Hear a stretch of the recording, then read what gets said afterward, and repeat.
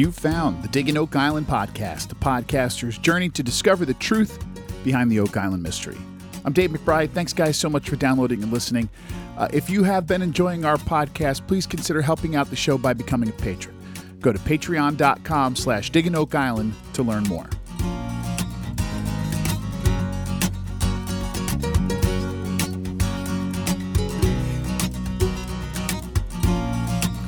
All right, first, let me welcome Robert and Elizabeth, our new patrons for this week.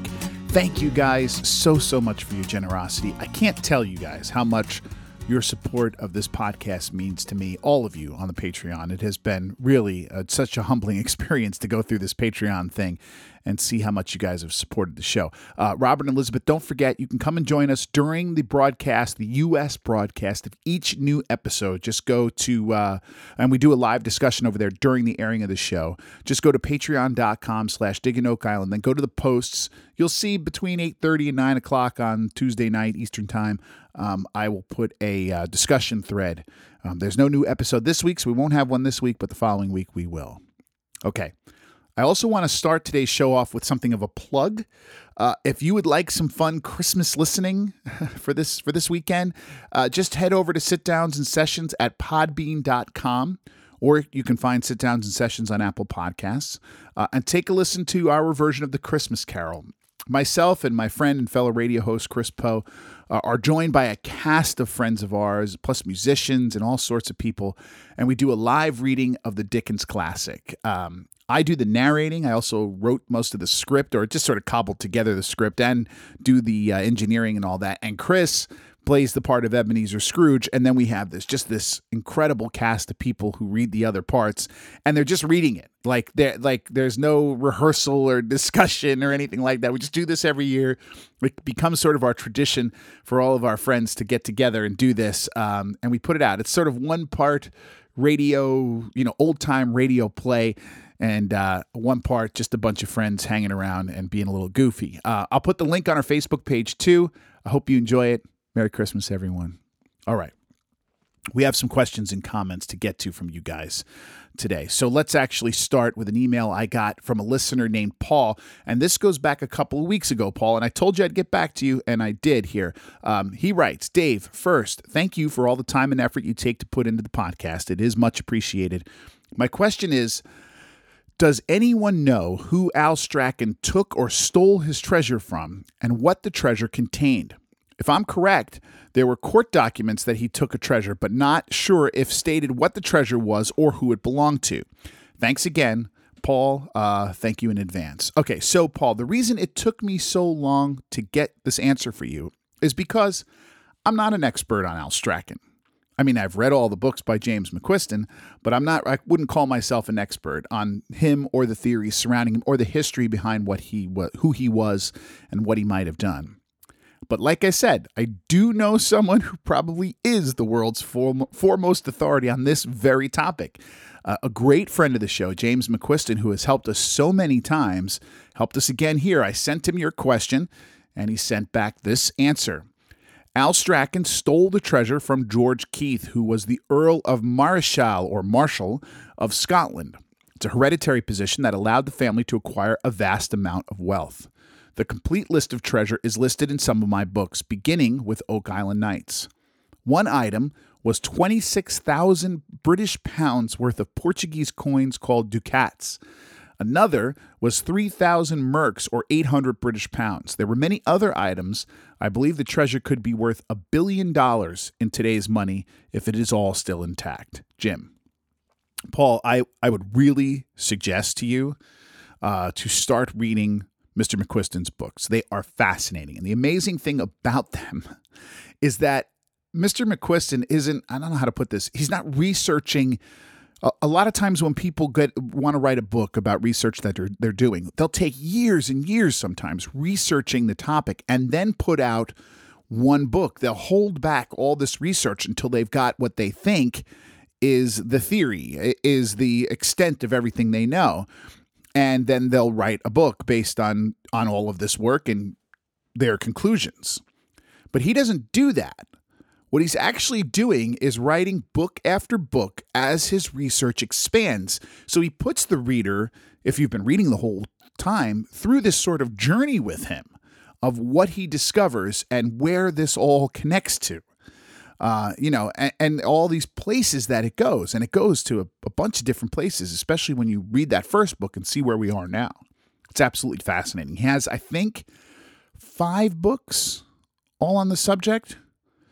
I would read them all in order, starting with Oak Island Missing Links, which is from back in like 2015 or 2016. But if you don't have that much time to put into it and you want to kind of get up to date quickly, I really think you ought to read the last 3. And they are in order, if I'm not mistaken on the names here, Oak Island Endgame, Oak Island and the Mayflower, and Oak Island and New Ross. And that's what I mean by how his research is taking us to different places, right? We're going from from Scotland to the Mayflower, which, was in England, and then over to Massachusetts, and then back up to Nova Scotia. I mean, it just goes and goes and goes. These books are not huge volumes. They're all very readable and absolutely worth it for somebody who is interested in Oak Island theories. And I'll say this too, of all the theories being researched right now and being sort of developed as we speak, and certainly of all the modern theories, what I can tell you is that in my mind, this one is the most compelling to me for many reasons. But I think the most important thing is if you believe that the Oak Island mystery is indeed about a treasure, these are the books for you. I hope that helps, Paul. Thanks for writing in. Sorry that took so long. It was just a little bit hard for me and Mr. McQuiston to kind of connect during the holidays. We played email tag a little bit, a couple days falling apart there as the weekends came and kids started doing crazy stuff. But anyway, I hope that does the job for you. Okay, let's head over to Patreon with a message from Mark, who said, catching up on last night's episode, and this was last week he's talking about, you noticed Dr. Brousseau's slide captions. Quote, no gold was detected. XRF reading of AU likely due to false positive. This was about 36 minutes in. Well, I got to tell you, Mark, you have an eagle eye, my friend. That's a heck of a spot. Mark is correct. And I believe, if memory serves, she was looking at that little piece of scrap metal when we for this particular slide. It was the bell metal, right? As she defined it. But whichever it was, the team thought they had gold, I think, in both. Either way, after making a huge deal about there being gold in these items, the only way we as the viewers find out that those tests that we saw, that these scenes with the XRF reading and everybody going, oh, gold. And then we go to a commercial break and then come back and we have to watch it again. And then, oh, gold, right? The only way we find that out is by Mark noticing the fine print in a slide that, in fact, that whole scene was a false positive. As I tell you guys all the time, if you don't hear a follow-up on an artifact, that's because there is nothing more they want us to know. Now, a lot of times, that means they don't find out anything more. But most of the time, it means they did find out more about this artifact and that what they found wasn't supportive of the treasure theory, so therefore it never makes it to the show. It is a very unfortunate, I think, consequence of the treasure hunt being part of a television program.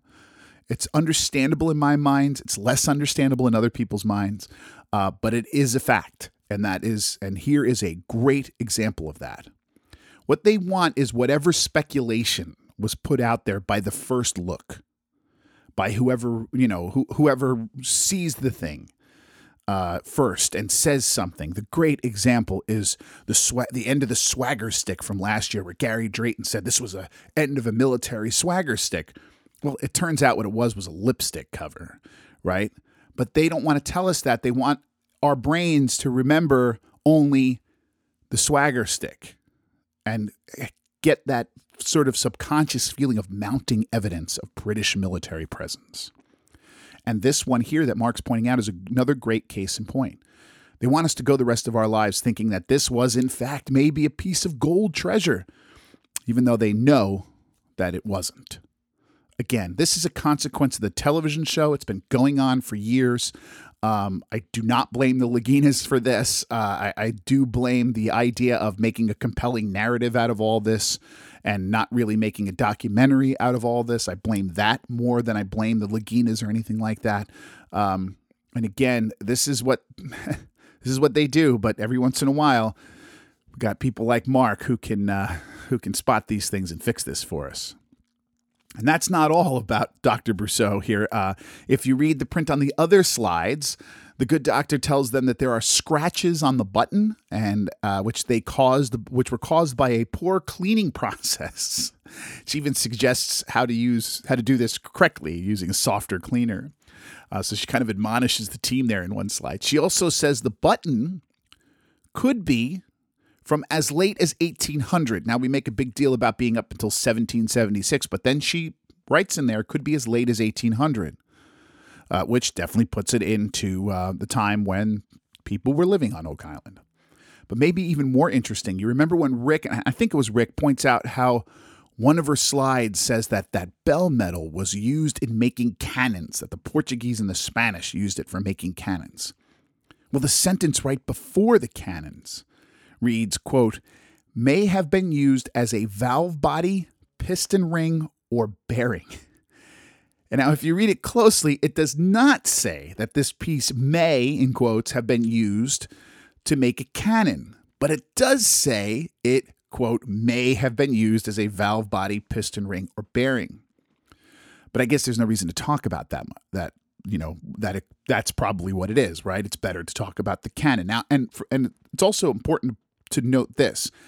From what I know about these scenes and how they're shot, and from the people who have done a lot of these scenes before, I can pretty much guarantee you that Dr. Brousseau and the team talked about the valve body, piston ring, or bearing, but it gets cut out.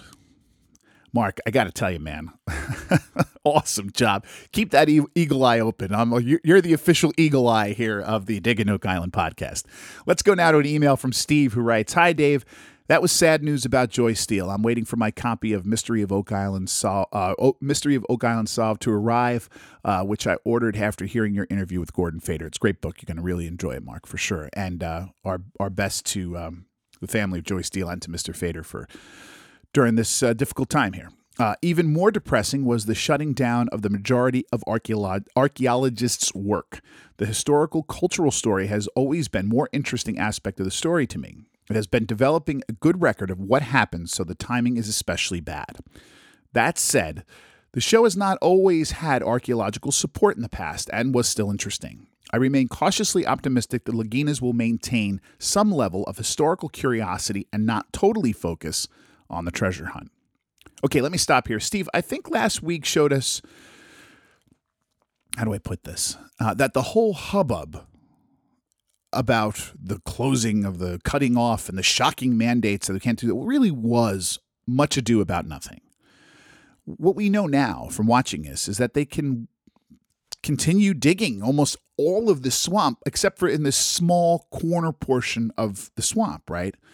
And not digging is certainly not digging there is certainly not going to stop them from continuing to uncover history. It may slow them down for that particular project, but it's not going to stop them from uncovering history if they so desire to do that.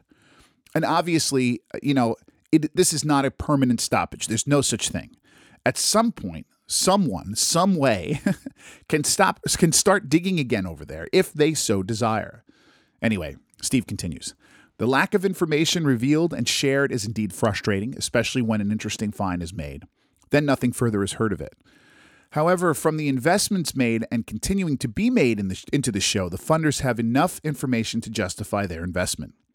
In your last podcast, you talked about gold traces, and they are appearing on many items. Could it be the amount of gold they are finding now has basically always been there, but they now have the XRF on site to find it?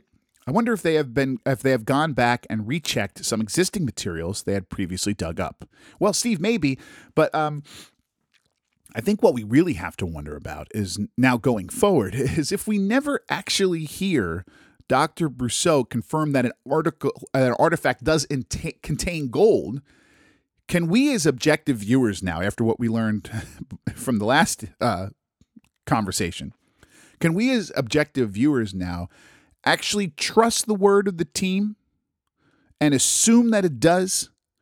Can we go forward if they pull out another piece of metal, if Gary pulls out another piece of metal, and then we put it under an XRF and clean it up, and the team and the archaeology trailer finds that it's got trace amounts of gold, but yet we never hear from Dr. Brousseau as to how much gold or what it is or anything like that. Can we assume that it actually does contain gold?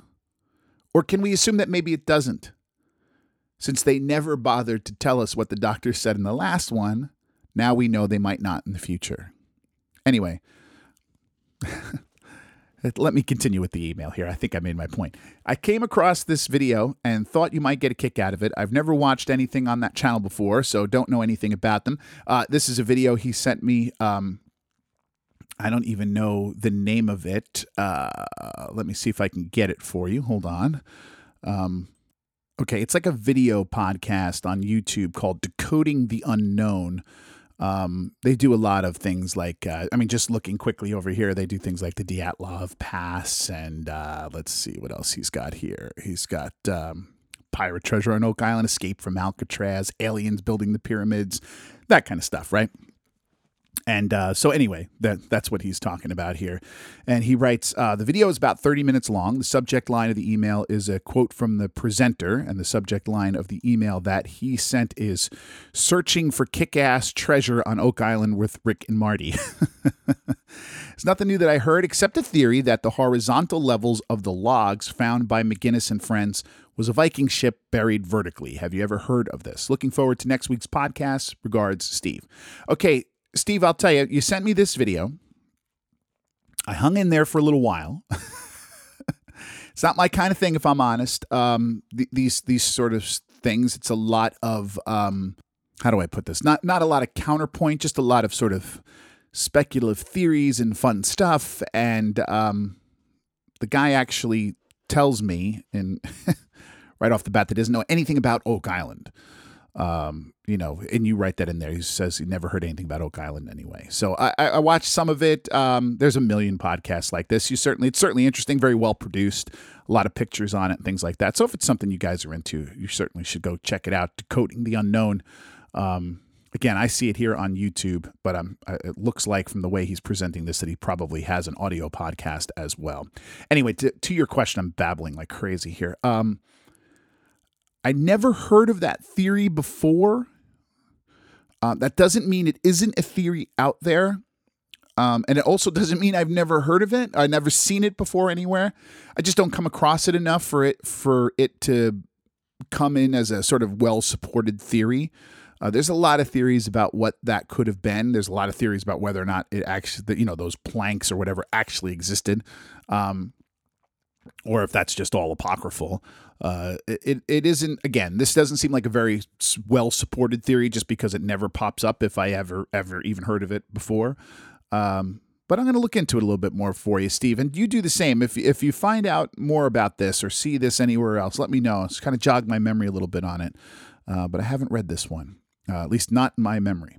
Thanks for another great email, Steve. Okay, I think we only have one email left here. So let me get to it. Yes, this is from another Steve in Ohio who says, Dave, enjoyed the most recent podcast. A few thoughts.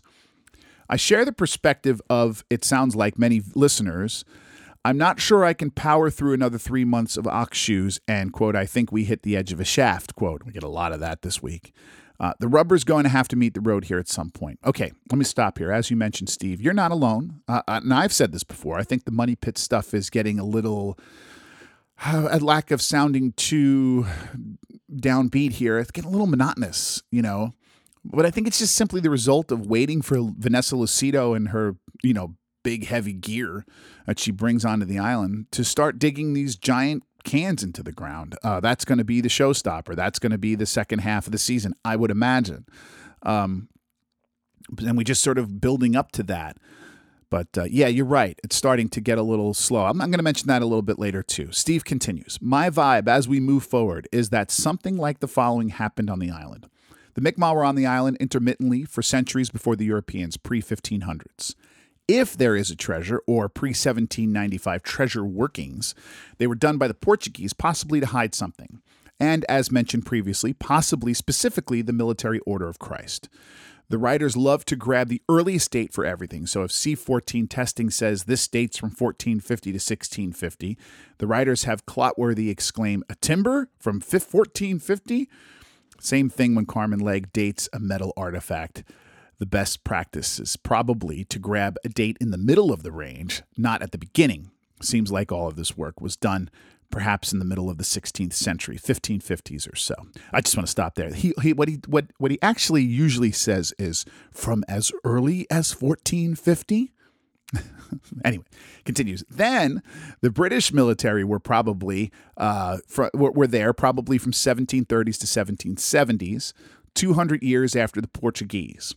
They weren't there looking for treasure. They were there fixing their ships, making pine tar, and using the island as a staging base to fight the French, 1758 to 1768, such as the siege at Louisbourg. This would explain the many British military artifacts dating from that period. That's it. Don't know that it needs to be more complicated. A scenario like this explains much of what the searchers have found so far, at least in my mind. Doesn't seem to lead to significant conflicts among artifacts and finds. Have a great weekend, Steve. Steve, another great email. Thank you so much for writing in.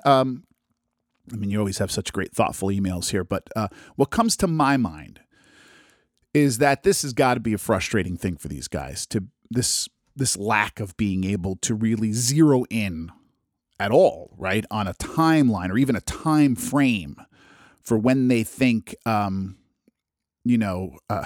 they think a treasure was brought there and buried. No less a suspect, right? They can't even kind of get the times right, no less who it could have been.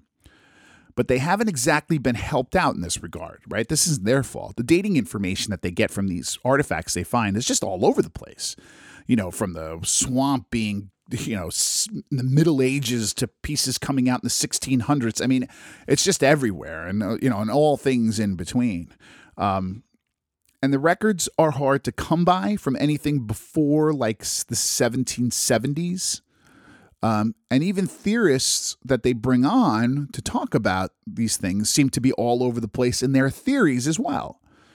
This is what makes Oak Island so interesting to me. This is why I do the podcast. Really, when you get right down to it, this is it, right? Because it covers so much of history. So what I will say is this. I can poke holes all over your timeline too, and pretty much anyone else's as well so far because of these things, right? I think we might be zeroing in on a time frame now with some of the research done, not only by the Laginas, but by other researchers out there, where we're finding something undocumented and of pretty large scale happening on the island. But in my mind, it's 50-50 at best whether that something that I'm talking about here actually has anything at all to do with burying a treasure or anything like that. Steve, always great to hear from you. Okay, that's all for this week's emails. Thank you guys so much for writing in and taking part in this podcast this week. If you have any questions you'd like answered or a topic you would like to hear discussed on a future podcast, just send me an email, digginoakisland@gmail.com. Let's take a quick break and come back and discuss this week's episode of The Curse of Oak Island.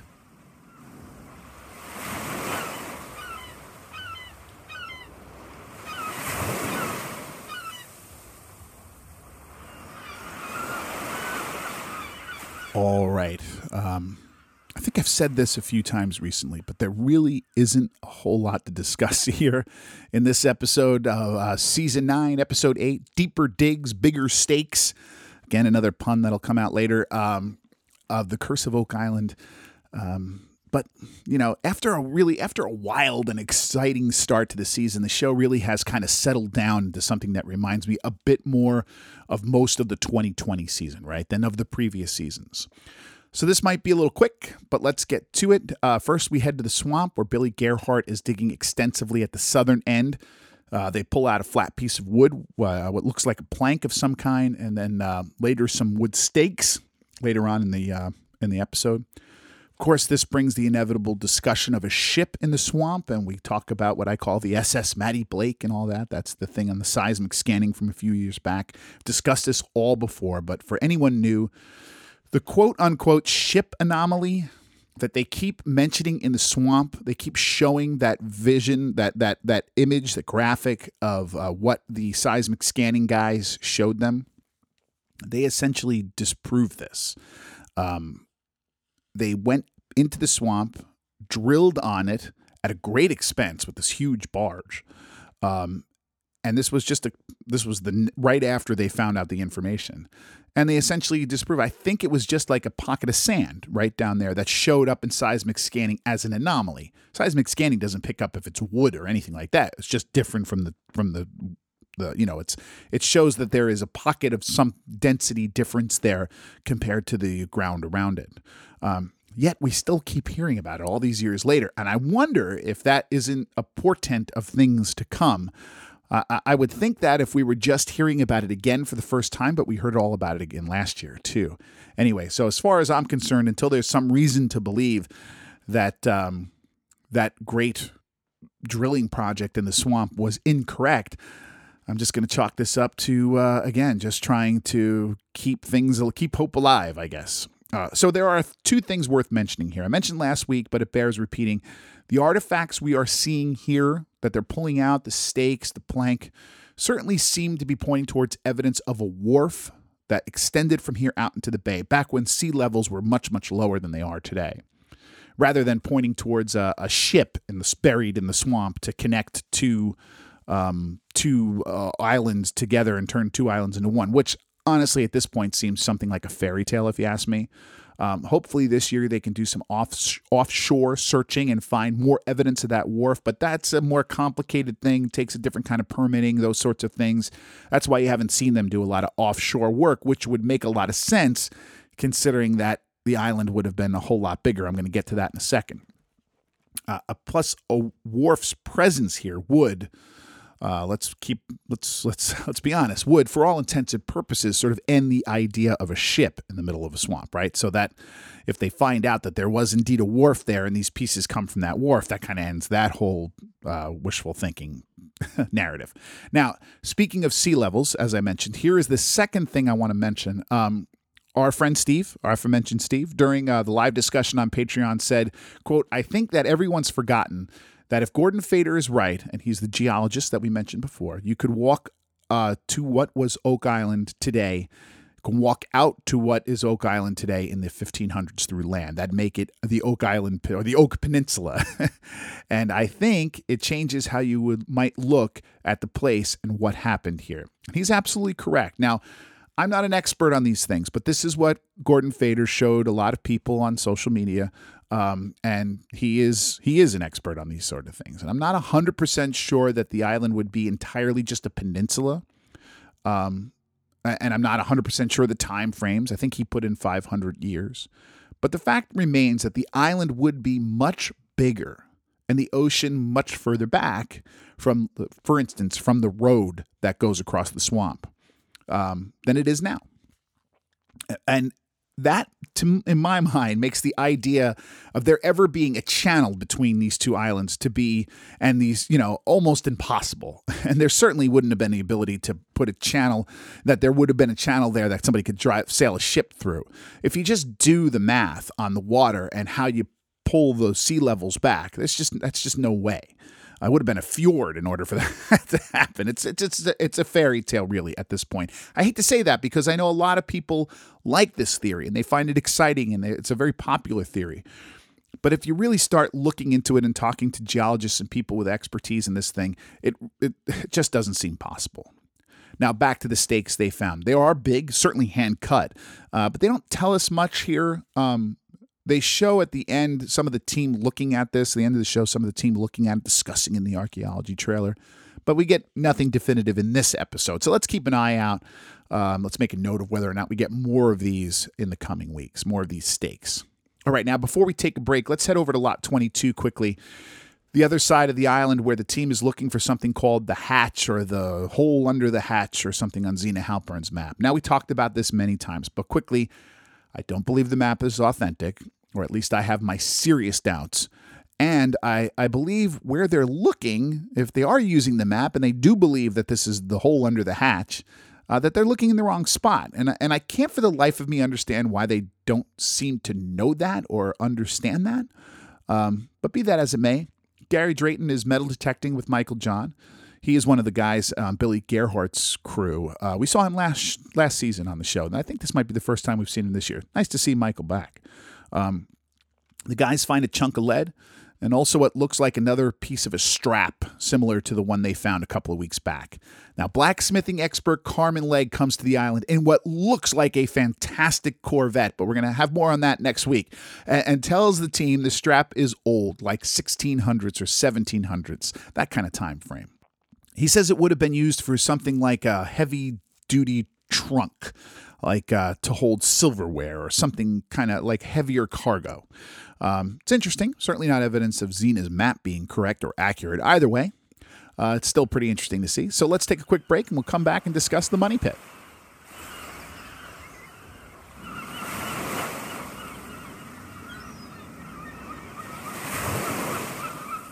All right, the episode actually begins over at the money pit as we hear of a new hole being dug.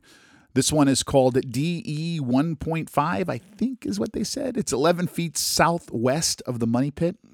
Charles remarks that there is, quote, no historical record of anything in that area, meaning no record that they have of searcher activity being done right here.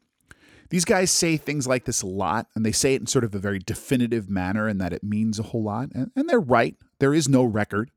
But what I always like to remind you guys is when you start getting into the research, especially the money pit area, you realize that these records are sketchy at best, especially the records from before, the beginning of the 20th century. Any of the work done in the 1800s, sketchy at best. But be that as it may, this is a new area for the team and certainly a new area in sort of recent searching. Anyway, they find little pieces of wood at 69 feet, like little shards of wood, and then bigger chunks at 83 feet. Guys think they're chipping off the sides of something, some structure. It could be, but if this is completely new ground, I'm not sure why such a structure would begin all the way at 69 feet down, if that makes sense to you. They continue to find this wood all the way down for another 20 feet. Now, that certainly seems like a structure and not a tunnel, right? I mean, nobody would create a 20-foot high tunnel. That's a heck of a lot of work for tunneling under for not a whole lot of reasons. Especially if you're just trying to bury a couple of treasure chests or maybe some books. It would be weird.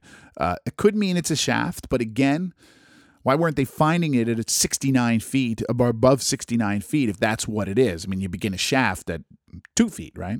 I genuinely don't know the answer to this. I'm not trying to say that means it's not what this is, but I think it's a question worth asking at least as we go forward.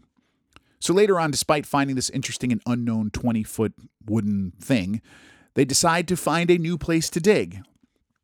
Honestly, folks, these things are not well explained by the producers and the editors. Like, why would you find what looks like 20 feet of a shaft in one place and then say, hey, let's go somewhere completely different? There must have been a reason. We just don't get it. There just had to be more to this conversation than we got. So let's, and the poor editing kind of makes it a little confusing for us. So we'll just kind of have to go with these things. Regardless, Rick wants to drill more to the west and south, certainly more to the south, it looks like, away from C1 to look for what he calls Shaft 6. Now, longtime listeners of the show will know exactly what Shaft 6 is, but for our new folks, and we do have quite a few, let me explain it again here. Shaft 6, and they do a good job on the show, but let me just expand a little bit for you. Shaft 6 was dug in the early 1860s by a group of treasure hunters called the Oak Island Association. It was another of the many attempts over the decades to dig a hole kind of down next to the money pit shaft, back when they knew exactly where the money pit shaft was, right? And then tunnel horizontally across towards what they thought would be the spot where the treasure vault would be found, at the bottom of the money pit. And this was done in hopes, essentially, of bypassing the flooding, which they thought was a booby-trap flooding system, and thus getting to the good stuff without having to bail thousands of gallons of water out in order to do it. Again, this very same type of thing, this very same type of project, this idea of getting at the treasure from sideways, some way besides straight down the money pit shaft, happened a lot especially back in the early days of the treasure hunt, and it never worked. It didn't work here in Shaft 6 either. As they got closer and closer, as they tunneled horizontally towards the money pit shaft, mud from what we assume was all the water in the money pit began oozing into Shaft 6 and piling up into their shaft, into their new sort of tunnel. Again, this was presumably coming from the dirt at the bottom of the money pit being filled up with water for years and years and years from the flooding. The guys nearly got buried alive in this muck. And later they started pulling out and looking through what was really 12 feet of mud that ended up at the bottom of this pit. And then workers found in there pieces of aged and hand-cut wood, including what looked like a part of a barrel or a keg. Now, if you're in the 1860s, there's really no reason why a searcher would have put such a thing down there, right? Especially when you look at the Oak Island Association, or very early on in this process. So this is a very exciting find. This was the evidence that they were tunneling towards what they were looking for, right? And it was also evidence that whatever was there was probably destroyed in some way, right? That if anything was buried in there, whatever it was buried in, whatever structure was made around it, had probably collapsed and destroyed a lot of what was down there, or at least scattered it, right? This was the first evidence of that. So this new hole the Laginas are digging, called G2, and it is indeed what I would call southwest of C1, They would find wood, as they do this, they find wood at 75 feet down, and then for another 15 feet after that, making them once again come to the conclusion that they are drilling down the side of a shaft rather than into a tunnel. I mean, it is remarkable to me how similar this particular hole was to the previous hole in the very same episode, to the one we talked about at the beginning, DE 1.5 or whatever it is.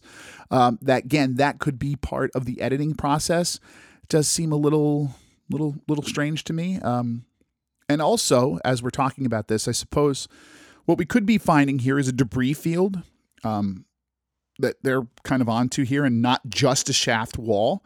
But this is compelling, right? From the map they show, it does seem that they're into what to the Dunfield crater area in some respect, sort of not the deepest part of it, but sort of the outer workings of the Dunfield crater, which could explain why they wouldn't find the shaft further up the hole, right? Because Dunfield had already dug up a good 30, 40, 50, I guess 60 feet of the shaft, and just didn't really make any mention of it or care about it, because he didn't care about it. Now remember, Dunfield dug this all up, right?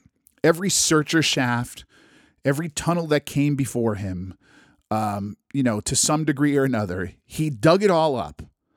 And then when he was finished, didn't make mention of any of it, didn't care about any searcher work at all, was interested in one thing, getting to the bottom of the money pit, where he thought the money pit was, getting the treasure. And then when he was done, he took all that stuff, all that wood, everything, and just filled it all back into the hole with a bulldozer. So finding shafts and locations of shafts from before Dunfield is exceedingly difficult. And this whole area, once you're within the Dunfield crater, is suspect at best, at least to a certain level. Now, do they have really good records as to where Dunfield's crater was? They claim they do. I just don't, and they have visuals to help them with the Dunfield crater. He took a lot of pictures of it. I don't have an idea that Robert Dunfield was really all that accurate with his records and that kind of stuff. Anyway, Rick pulls a nail out of a piece of timber he found in one of these samples that they bring out of the drilling, and he takes it to the archaeology trailer to determine that it is indeed a nail from post-1840 origin, making it searcher for sure. This is one of the first times you see them excited about essentially finding searchers evidence. Now, again, it's handmade, right? So that would indicate that it would be very early in the search process, right? That it's a handmade nail. And again, this is very interesting, but I would recommend caution in jumping to conclusions here. I mean, I think as objective viewers and people searching for the truth, we're going to need a little more than one nail to convince me that they're on shaft 6 and then therefore only 18 feet away from the location of the original money pit.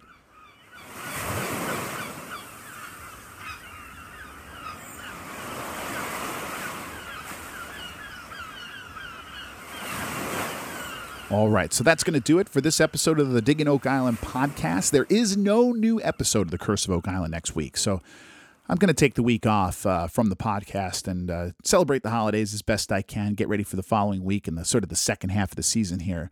There is apparently a new Maddie Blake behind-the-scenes show airing in its place at 9 p.m. next Tuesday Eastern, so keep an eye out for that. Could be interesting. Those are always fun, especially for people who are really fans of the show.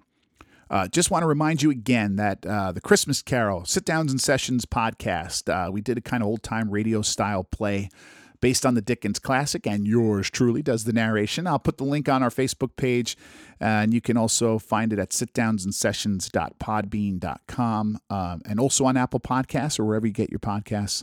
I hope you enjoy it. We have a blast doing it every year. It'll also air this Friday, Christmas Eve, at 1 p.m. on WDVR-FM, which broadcasts out of New Jersey and Pennsylvania. Speaking of WDVR, don't forget every Wednesday afternoon from 2 to 5 p.m., you can find me hosting the Bourbon Street Bistro from 2 to 4 p.m., playing the music of New Orleans, and then from 4 to 5 p.m., hosting a show called Island Vibes, where I play music with a little bit of a tropical feel to it. You can listen by going to WDVRFM.org or just by telling Alexa to turn on WDVR. And don't forget, if you really like the show, you can keep the show going by becoming a patron. If you think we're worth $5 a month to you, then head over to patreon.com/Digging Oak Island to learn more. And if you are enjoying the Digging Oak Island podcast, I ask you to please give us a 5-star rating on Apple Podcasts or anywhere you get your shows. Thanks, everybody, for doing that. I really do appreciate it. And thank you for taking the time out, and thank you so much for the kind words. And again, if you have any questions or comments that you want to send directly to me, you can do so via email, diggingoakisland@gmail.com. Keep in mind, if you send me an email or direct message on social media, I may just answer it here on a future show. So if you don't want it read aloud or it's not that kind of discussion you want to have, just make a note of it for me. I'll do my best to get back to you via email or via social media. Don't forget, you can also follow the show on Facebook and Twitter. We are at Digging Oak Island. So until we speak again, I'm Dave McBride. Have a very Merry Christmas, a safe and happy New Year, and thank you for listening to Digging Oak Island.